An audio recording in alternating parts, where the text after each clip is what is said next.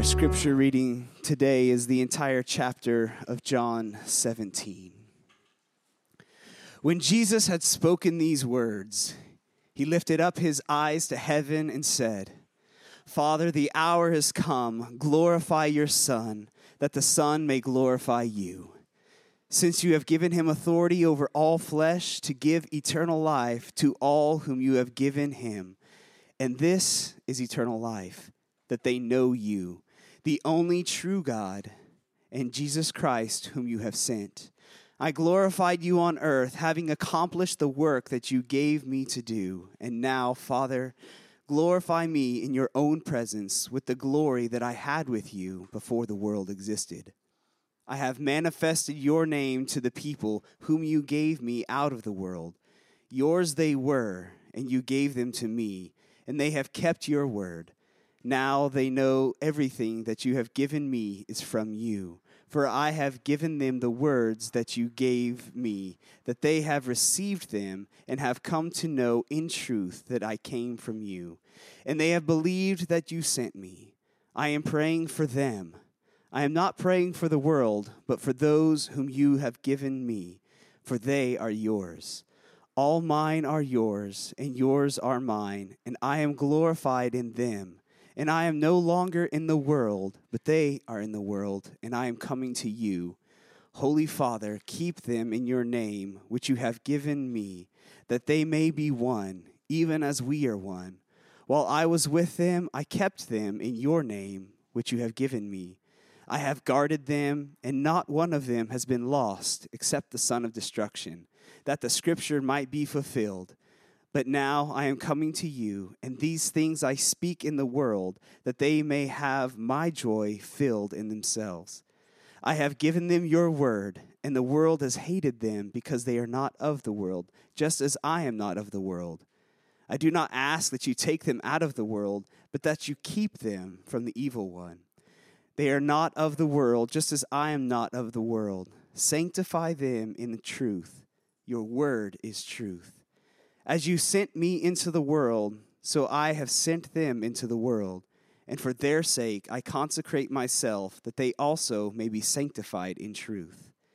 I do not ask for these only, but also for those who will believe in me through their word, that they may all be one, just as you, Father, are in me and I in you, that they also may be in us, so that the world may believe that you have sent me. The glory that you have given me I have given to them, that they may be one, even as we are one, I in them and you in me, that they may become perfectly one, so that the world may know that you sent me and loved them even as you loved me. Father, I desire that they also, whom you have given me, may be with me where I am, to see my glory that you have given me because you loved me before the foundation of the world. O righteous Father, even though the world does not know you, I know you, and these know that you have sent me. I made known to them your name, and I will continue to make it known, that the love with which you have loved me may be in them, and I in them. This is the word of the Lord. Thanks be to God. Let's pray, and we'll get right down to work this morning. Father, we posture ourselves as your kids, and we gladly acknowledge that we are your needy kids. But maybe this morning, for some of us, the acknowledgement of need comes slowly, and it's possible even that for many of us, we have been ignoring the need or numbing it or pursuing fulfillment of that need in other people or in ourselves or other places other than through you, our Father. And so we want to confess that and ask that while we are gathered here today, Father, you would remind us of our need, that you would show us where we have been running apart from you to satisfy that need, and that you would, by your grace and through your kindness, begin to fulfill the need that we have as your kids. So I pray, Father, that through your Spirit, you would show us where we have been running and where we have need and where we need to open our hands and give that need to you.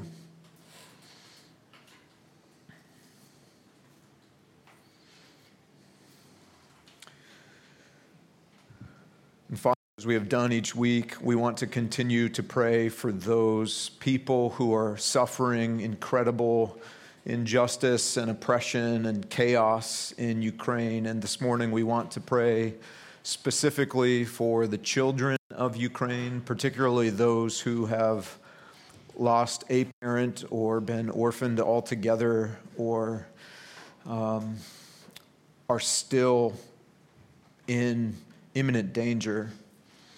We pray for those without a mother to comfort them. We pray for those without a father to protect them. And we ask, God, in your kindness, may you please be present in power. May you be present in comfort, and may you be present in peace. I pray that you would stand against the oppressor and those who would seek to do evil, and that you would stand for those who cannot stand for themselves. And Father, we pray that you would provide safety and comfort and peace and restoration for the hundreds of thousands of displaced people, aliens, foreigners, strangers now wandering, looking for a home and a place to lay their head. Father, we pray that you would provide a home for the homeless.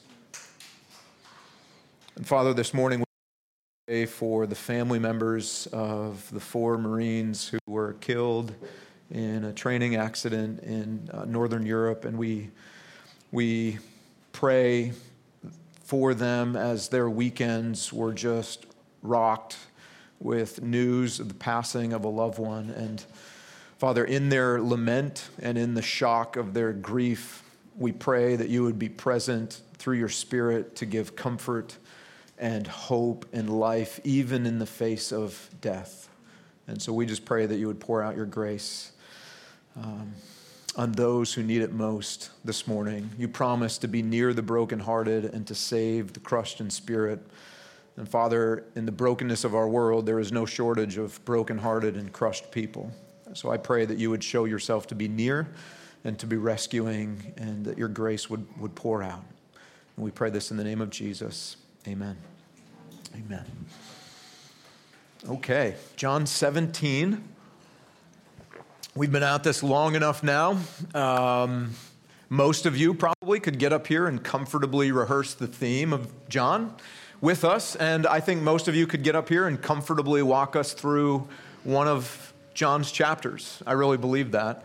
So our theme in John has been, or our theme, I would say the theme of John would be? All right, there we go, Jesus' life. And just to show you that we're not making that up, or that like, hey, it's a sermon, it needs a theme. Let me show you. You don't even have to hunt for it. You probably heard it read already this morning when Grant read scripture for us. Look at verse 3. Look at this. Here's the theme. Jesus said, and this is what? Eternal life. So if you grew up in the church world, you kind of probably think of the word eternal in terms of just time. And while there is a time component, obviously, to the word eternal, there's also a quality component to you, if you will, to it. In other words, eternal life is life as God intended. It is beauty restored from the brokenness. It is reconciliation with the God who created us. It is justice and peace and mercy and kindness. Okay? Eternal life. So in this is that life that we were created for, that we know you, the only true God, so that's God the Father, and Jesus Christ, whom you have sent. So quite literally, life is found in knowing Father and Son. Now, that word know does not refer to intellectual knowledge alone, though you need some knowledge. It's not academic. It's not found in a book. Know here is relational intimacy. So you want to know life? You need to be reconciled to the God who created you, your Father, through Jesus the Son, and have robust, growing, intimate relationship with both of them. So that's a good word before we even really get into the heart of this chapter and the sermon this morning. Maybe this is all you need to hear this morning, because we have feet that run after finding life in so many different places and people and things other than God. So maybe that's your career, maybe it's a promotion, maybe it's your reputation at work, maybe it's your work as a teacher. Maybe it's your reputation in the neighborhood, body image, relational status, whatever it might be. And Jesus is kindly looking you in the eye this morning and speaking into your ear and reminding you that life, purpose, meaning, identity are not ultimately found in any of those people, places, or things. They are found alone. Life is found in relationship with the Father and relationship with the Son. Jesus literally is life, right? Good word for us to get started in John 17. But I want to ask you a question as we get into the heart of the chapter and kind of the theme of this entire chapter, and that is this. If Jesus was going to pray for you by name before your life began, what do you think he would have prayed for you specifically? So maybe get out a piece of paper, get out a pen, jot down some words, maybe a list of 3 or 4 things. You've got your phone open, swipe away from the app that you're currently engaged in, open up your notepad and type in a couple words. What would Jesus pray for you by name? What would he pray? What do you think?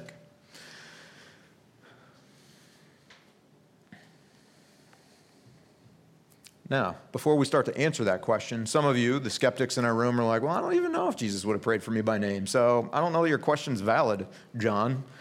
Like, I know you just work 1 day a week, but what'd you do the other 6 days this week? Let me just convince you, and then we'll begin to answer the question of what Jesus would have prayed for you. Look at verse 9. Jesus said, I am praying for them. Or like, see, John, it says them, not me. It says them, not you. And you would do your little work in not little, I'm sorry, that was rude. We would do our work in the text and find out that them here refers to the original followers. So all those, not just the 12, but the growing gang of people, the growing family of people, men and women and kids around Jesus. And he's praying. So you're like, John, see, he's not praying for me. He's praying for them right here. All right, fair. I'll concede point. But drop with me to verse 20. Check this out. Jesus says, praying still to the Father, I do not ask or pray for these, back to the them, only, but also for those who will what? All right. Believe in me through their word. So, if you have believed in Jesus as your rescuing king through their word, in other words, the gospel handed down from generation to generation, both orally and through the written word. If you have also come to believe in Jesus, he has prayed for you by name before you took your first breath popping out of your mama's womb. He's already prayed for you. So yes, Jesus has prayed for me, and he has prayed for you. So now the question is, what did he pray? What did he pray? Prematurely. Before we answer that again, let me just show you something. I want you to see the posture of Jesus. I want you to see his heart. And I want you to see the heart of the Father in this prayer. Look with me, if you will, at verse 6. Jesus says this, I have manifested your name to the people whom you gave me out of the world. So that sounds a little impersonal right there, right? Jesus is like, hey, I've made your name known. Manifest means to make known or to display, to make clear. And so we read that and we're like, well, to the people. It just kind of sounds impersonal, but keep trucking. Jesus says, you gave these people to me out of the world. Yours they were, and you gave them to me, and they have kept your word. And now float down the page a little bit. Now look at this. Verse 9, verse 10, Jesus says, I am praying for them. I'm not praying for the world, but for those whom you have given me, for they are yours. Now look at verse 10. This is great. We all have this conversation with it depends what your relational status is, but look at this. Verse 10, all mine are yours, and yours are mine. This is the only time in all of human history those words are written with integrity. We joke about those words in our relationships, and jokingly, you have said before, well, what's yours is mine and what's mine is mine, right? Like that's generally, if we don't say it, that's what we're thinking. This is the only relationship, the relationship between God the Father and God the Son, where those words have been spoken and they're actually 100% true and beautifully true. All mine are yours, and yours are mine, and I am glorified in them. So for posture, I just want to show this to you. Guys, Jesus' posture in this prayer, the way he's speaking about us as people, is deeply personal, and it's highly loyal, and it's family language. Notice back to verse 6, he said, your people, right? All through Scripture, your people were words to communicate when talking about God, God's family. And very often we would see words like covenant coming alongside those words, your people. The point is, this is deeply personal language where Jesus is saying or acknowledging out loud, Father, I'm praying for your sons and your daughters. And he's giving a head nod or acknowledgement to the Father's loyalty to his people. These are your deeply loved, forever kept sons and daughters. And so as we begin, I want you to see the posture of Jesus toward you as he's speaking to the Father on your behalf. And speaking of Father and family language, Jesus doubles down on this. Let me show you. Did you notice, did you hear how many times Jesus referred to God as Father? Look at this, verse 1. It's at least 5 times. Verse 1, when Jesus had spoken these words, he lifted up his eyes to heaven and said, Father. Now, hey, speaking of posture, let me show this to you. You did see that, right? Parents, verse 1. So he's praying. When Jesus spoke in these words, he what? Closed his eyes and folded his hands. Can I get a Bible verse on that other posture we enforce like strict disciplinarians around the table? Man, I remember growing up and it was wartime. There was always an eyeball police among the kids. I'm not talking about my parents, but just waiting to tattle. Hey, John prayed with his eyes open over supper, right? Did you know this was Jesus' posture? Hands lifted up, eyes to the heaven. They would have been open. They would have been open. So, families, have a little fun. Not to stir the pot for you, but maybe this would be an alternative. And maybe actually you could, not just an alternative, maybe you could embrace, we're all about mimicking Jesus, right? So maybe at our next meal, we lift our hands, lift our eyes to the heavens and pray collectively, looking at each other and looking to the Father. So posture. All right, but back to the Father theme. Check this out. Verse 1, Father, the hour has come. Glorify your Son. Verse 5, and now, Father, glorify me in your own presence with the glory that I had with you before the world existed. Verse 11, and I am no longer in the world, but they are in the world, and I am coming to you. Holy Father, keep them. Verse 21, Jesus prays that they may all be one, just as you, Father, are in me and I in you. And verse 24, Father, I desire that they also whom you have given me. And verse 25, O righteous Father. Okay? So Jesus' prayer begins with an appeal to Dad, to Father. It closes with a reminder, I'm talking to you as my Father, and all throughout, family, father language. That's meaningful for a couple reasons. It's meaningful because Jesus is not praying this prayer in isolation. Did you notice kind of the transition from chapter 16 to chapter 17?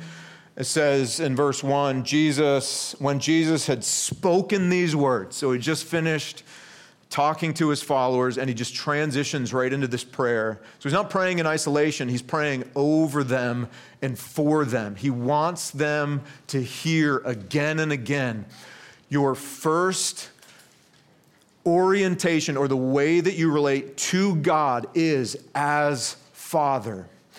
Now, let me just say this. Let's acknowledge this. In the brokenness of our world, for many of us, that is not an appealing invitation.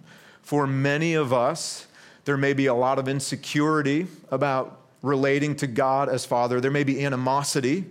there may be fear, there may be anger, there may be inability. I didn't have a relationship with my dad. I don't know how, right? So our relationship with our fathers shapes radically the way that we view God as a good father or a bad father, a distant father, an unpredictable father, a safe father, an unsafe father, loving, kind, angry, loud, quiet, all the things.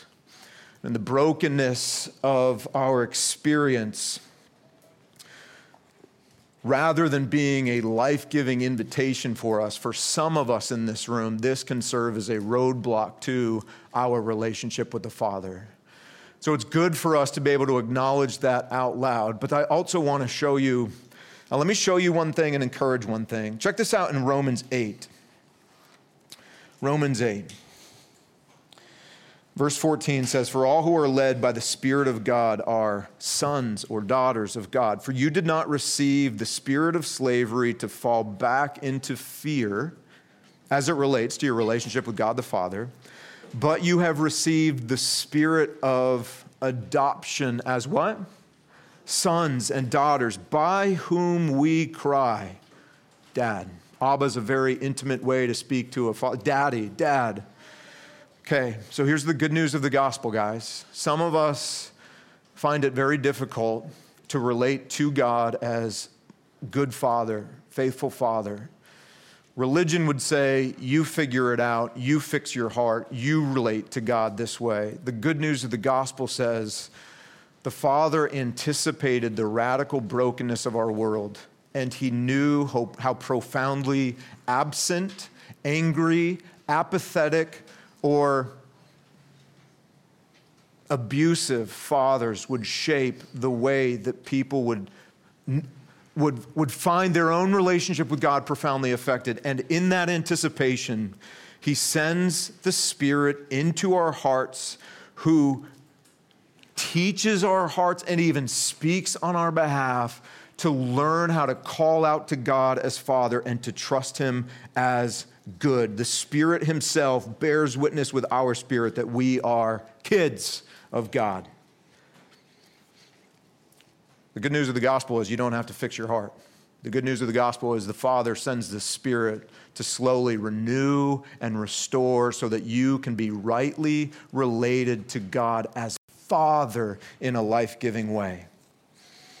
Now, for those of us who may struggle with that relationship, maybe what we could do is look to Jesus, look at all the ways in the Gospels that he relates to the Father, the way he speaks to the Father, prays to the Father, submits to the Father, loves the Father, and just lives rehearsing the love of the Father for him, right? We see it everywhere. And then we can identify the ways that our lives do not align with how Jesus relates to the Father. Well, I'm different here, I'm different there, I'm different here, and these gaps are not life-giving. So, Father, please, through the work of your Spirit, close those gaps, restore and renew my heart, and allow me to relate to you as a good, kind, faithful Father, and follow the example of Jesus as he himself relates to the Father. He is, if you will, our pathway back to restored relationship with our Father. Okay, so I want you to see a little bit of posture. This is a prayer that is born out of a gentle, kind, empathetic, loving, loyal heart. An older brother and rescuing king praying for his younger brothers and sisters in the family, praying to a father who is deeply loyal to every son and daughter in the family. And now that we've established that foundation, let's answer the question, how would Jesus pray for us specifically by name? And the good news is we don't have to guess. It's we've already heard it read. It's very explicit here in John 17, very specific.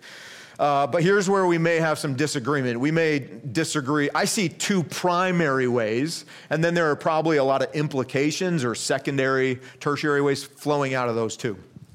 Here are the two that I see, and I'll show them to you in the text. Forever kept and forged in unity. We've already established that Jesus has prayed for us by name. Very specifically, he prays, Father, keep John forever. Keep Darren forever. Keep Scarlett forever. Keep Ethan and Lauren forever. Keep them, protect them, keep them in your family, okay? He prays that, and then he also prays, may they be one as a family. Forge them together in a unity that they are not able to cultivate on their own. Let me show you where I see those. The first place I want to show you is from John 17, 11 to 13. Jesus said this, praised this. I am no longer in the world. He's getting ready to go, right? He's right before the cross. He's saying, Father, I'm on the way home, but your kids, my younger brothers and sisters in the family, they are remaining here in the world. I'm coming to you. So, Holy Father, please keep them, each one of them, every one of them, in your name. So keep them according to your character. Keep them in the family name might be a good way to say it. Like keep them in the family. Keep them in the family, which you have given me, that they may be one, even as we are one. Okay, so there are the two big aims in Jesus' prayer. Keep them forever and forge them in unity. Verse 12.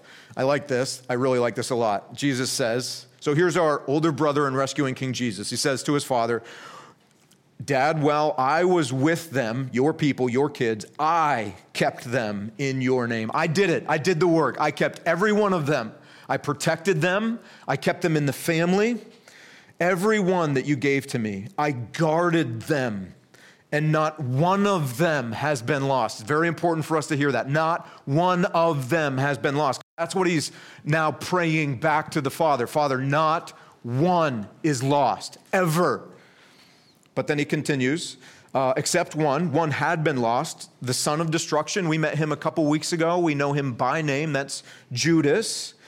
And Judas was lost that the scripture might be fulfilled. He was not an authentic son from the beginning, and so it was in fulfillment of scripture. So that's an important thing for us to see, because just as it was fulfillment of scripture, what's scripture, by the way? What is scripture? What is scripture? God's word, voice, breathed out that we have here. So according to God's word, it was a fulfillment that Judas was going to walk away. He was not part of the family. He was going to betray Jesus. Just as that was a fulfillment of the Father's word, guess what the flip side of that is for fulfillment? The flip side of that fulfillment is the fulfillment of God's voice, that he will not lose one son or one daughter ever, according to scripture. He doesn't lose kids. I've lost kids temporarily. The Father never loses kids. I have a good aquarium story to tell you later, but not now. We don't have time. Ever. Notice what he says in verse 13. Now I'm coming to you, and these things I speak in the world, that they may have my joy fulfilled in themselves. Guys, this should be a profound source of joy for us. And here's how. For so many of us, especially if you grew up in a religious environment, you have come to believe that your place in the family is dependent upon your ability to keep the happy, to do good things, to earn your place, to prove your worth. You got to do it. You got to persevere. You got to pull it off. You got to make it happen. That's not what Jesus is saying here. That's not what he's praying. In fact, it's quite the opposite. Without saying it, it's the acknowledgement that none of us are capable of keeping ourselves in the family. And it's the acknowledgement that so often throughout life, our little feet run away from the Father instead of toward the Father. Jesus knows this about us. And so he prays, Dad, in the same way that I have guarded, protected, and kept every single one, and not one was lost, in my absence now, please keep every son in this room and every daughter in this room. Protect them from running away themselves. Protect them from the evil one, and bring them all the way home. Like, man, I don't know. Is that acknowledged anywhere else in Scripture? What does that happen? Let me show you this. Jude 1:1, well, it's one chapter anyway. Jude 1. Listen to how Jude opens his letter. He says, Jude, a servant of Jesus Christ and brother of James. Now he addresses the letter to those who are called, beloved, or deeply loved in God the Father. And what's the verb there? kept for Jesus in fulfillment of Jesus' prayer to the Father. Father, keep your kids. Here's Jude writing a piece of scripture saying, to the ones being kept by the Father on behalf of Jesus. He keeps his word. He is a loyal, good Father. Now, we need to say this, though, because the text takes us in this direction. You are kept sons and daughters, but you are not coddled sons and daughters. The Father is a keeping Father. He's not a coddling Father. Let me show you this. Verse 14, Jesus says, I have given them your word, and the world has hated them because they are not of the world. We looked at that last week and a little bit the week before. That's been a recurring theme lately. Just as I am not of the world. Remember, they hated Jesus first, right? They hate the Father first. It's not about you. Verse 15, I do not ask that you, look at this. I don't ask that you take them out of the workplace where they will face opposition. I do not ask you to give them a better neighborhood where everybody will approve of their allegiance to Jesus. I don't ask that you'll give them the perfect set of PCS orders where they will be surrounded by endless affirmation for their love of you, Father. I don't ask that you take them out of the world. I don't ask that you take them out of the broken workplace or the broken neighborhood. I don't ask that you take them out of the world, but that you keep them from the evil one while they're in that place. Verse 18, as you sent me into the world, so I have sent them into the world. We are a sent people. You are a kept people, kept sons and daughters. But in our Father's keeping, he's not coddling, he's sending. And sometimes we look at our environment or the places we end up, the opposition we face, and we're like, man, God really slipped up on this one. No, he didn't slip up. He sent out. He sent you there on purpose. On purpose. Well, what was that purpose, right? If Jesus says to his Father, Dad, I'm sending them out in the same way or for the same reason that you sent me out. Check this out. We don't even have to guess at what that means. All we have to do is look back in John 17, verse 4. Look at what Jesus says. Father, I glorified you on earth having accomplished the work that you gave me to do. So why was Jesus sent? Jesus was sent with work. What was that work? To point the attention of people back to the goodness, kindness, justice, mercy of the Father, to point their attention back. So what is our work in being sent?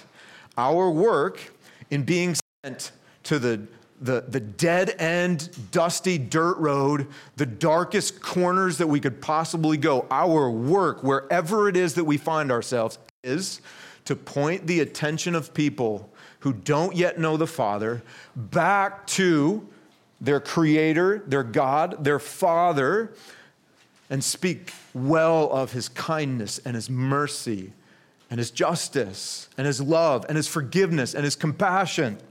Same work that Jesus had. Look at verse 6. Jesus said, I have manifested your name to the people whom you gave me out of the world. We have the same purpose. We exist to manifest our Father's family name, to make clear, to talk about, to display, to portray the beauty of our Father. That's our work, because that's why the Father sends us where we go. So listen, there's a problem though. Some of us in this room are superstitious about where we live and where we work and how we get to those places. And many of you are not superstitious, but most of you are at least stitious. We get weird. Like, for example, if I was meant to be here, it wouldn't be like this. Like, doors would open. People would bow down at my feet and work. No, we don't get that extreme. But you know what I'm saying, right? Like, if I was really meant to be here, like, things would be going well. This is not going well. Clearly, I'm not meant to be here. Guys, we need to take all of that superstition and all of that stition and put it in the pipe of John 17 and smoke it and burn it out. Listen, we talk about deconstruction, reconstruction all the time. Some of you are uncomfortable with that. Some of you, yeah, let's talk about deconstruction. Here's the bottom line. We all need to deconstruct. Any way in which our Christianity been formed, and it does not align with Jesus and the gospel as it's revealed here, that's got to be deconstructed. This is one real area of our lives. It's got to be radically deconstructed, reoriented on Jesus, and built back up. Jesus sends you out like the Father sent the Son. And where did he send the Son? Into a broken, dark world. So where do we think we are going to be sent? And why do we think we're going to be sent there? So the next time you get PCS orders, though from your perspective it might be a mistake, it's not a mistake from the Father's perspective. He is sending you to a specific place for specific people who are there who do not yet know the Father the way that you do. And your purpose for existing there is the same as we saw for Jesus at the beginning of this chapter, to do good work that will point people back to the loving kindness and the mercy of their Creator, who can be their Father through Jesus, and to make the family name manifest or made clear or beautifully displayed in a broken world. So guys, counter to what we have been taught and what the culture would tell us, while you are a kept son or daughter, you are not a coddled son or daughter, and the Father is going to send you to hard places where you may very well be rejected, you may be scorned, you may be hated. In fact, the very reason you might be there are for the people who are actively scorning you or rejecting the gospel. In between services, somebody came up to me and told me of a story where they had been overseas in a country that most of you do not have access to. There was a person in that country who worked for them and then also happened to work for another Christian. And it wasn't until this couple, this guy who talked to me in between services, left that country, and the other guy got back to him and he's like, yo, this person's been asking questions about Christianity. She's like, your life is different and your life is different in the same way. Like there's a commonality and it's beautiful. What is it? But they weren't there in that season for the seed of the gospel to grow into the eyesight of faith. So listen, the hard place that you may be going may be hard the entire time you're there, and you may be rejected the entire time you're there, and it's not failure. It's not failure. The Father sends us into hard places to love people, sow seeds of the gospel, and in His time, He does the work in people's heart and wakes them up to the beauty of the gospel and adopts them into our family. Okay, so kept, not coddled. Kept, not coddled. But He's keeping you. If you have believed the gospel, son, listen, daughter, listen, the Father is bringing you all the way home. He doesn't ever lose kids or give kids away, though some of you sometimes feel that way about, right? The Father never feels that way, ever. Okay, we got to press. Unity, forged in unity. We see that in verse 11. Jesus says, I am no longer in the world, but they are in the world, and I am coming to you. Holy Father, keep them in your name, which you have given me, that they may be one, even as we are one. Crazy statement. Jesus is asking that the same unity that is present among Father, Son, and Spirit be present and reflected in the life of our family. Perfect unity. Now, we should say, unity is not uniformity, right? Because there is one God expressed in three distinct persons, and while they are sameness, there are key differences between Father, Son, and Spirit. So in our family, there should be a difference on every level. When the gospel is really going to work, a sign of or a fruit of gospel work would be an increasingly diverse family. Socially, politically, economically, ethnically, racially, all the things. And in our environment, service branches and rank structure and an enlisted and officer, all the things diverse with one thing in common. God the Father, Son, Holy Spirit, and the good news of the gospel, our family identity and the good news of the gospel. It's also in verse 21, Jesus prays that they may all be one, just as you, Father, are in me and I in you, that they may also be in us. Now, here's the reason why our unity as a family matters so much, so that the world may believe that you have sent me.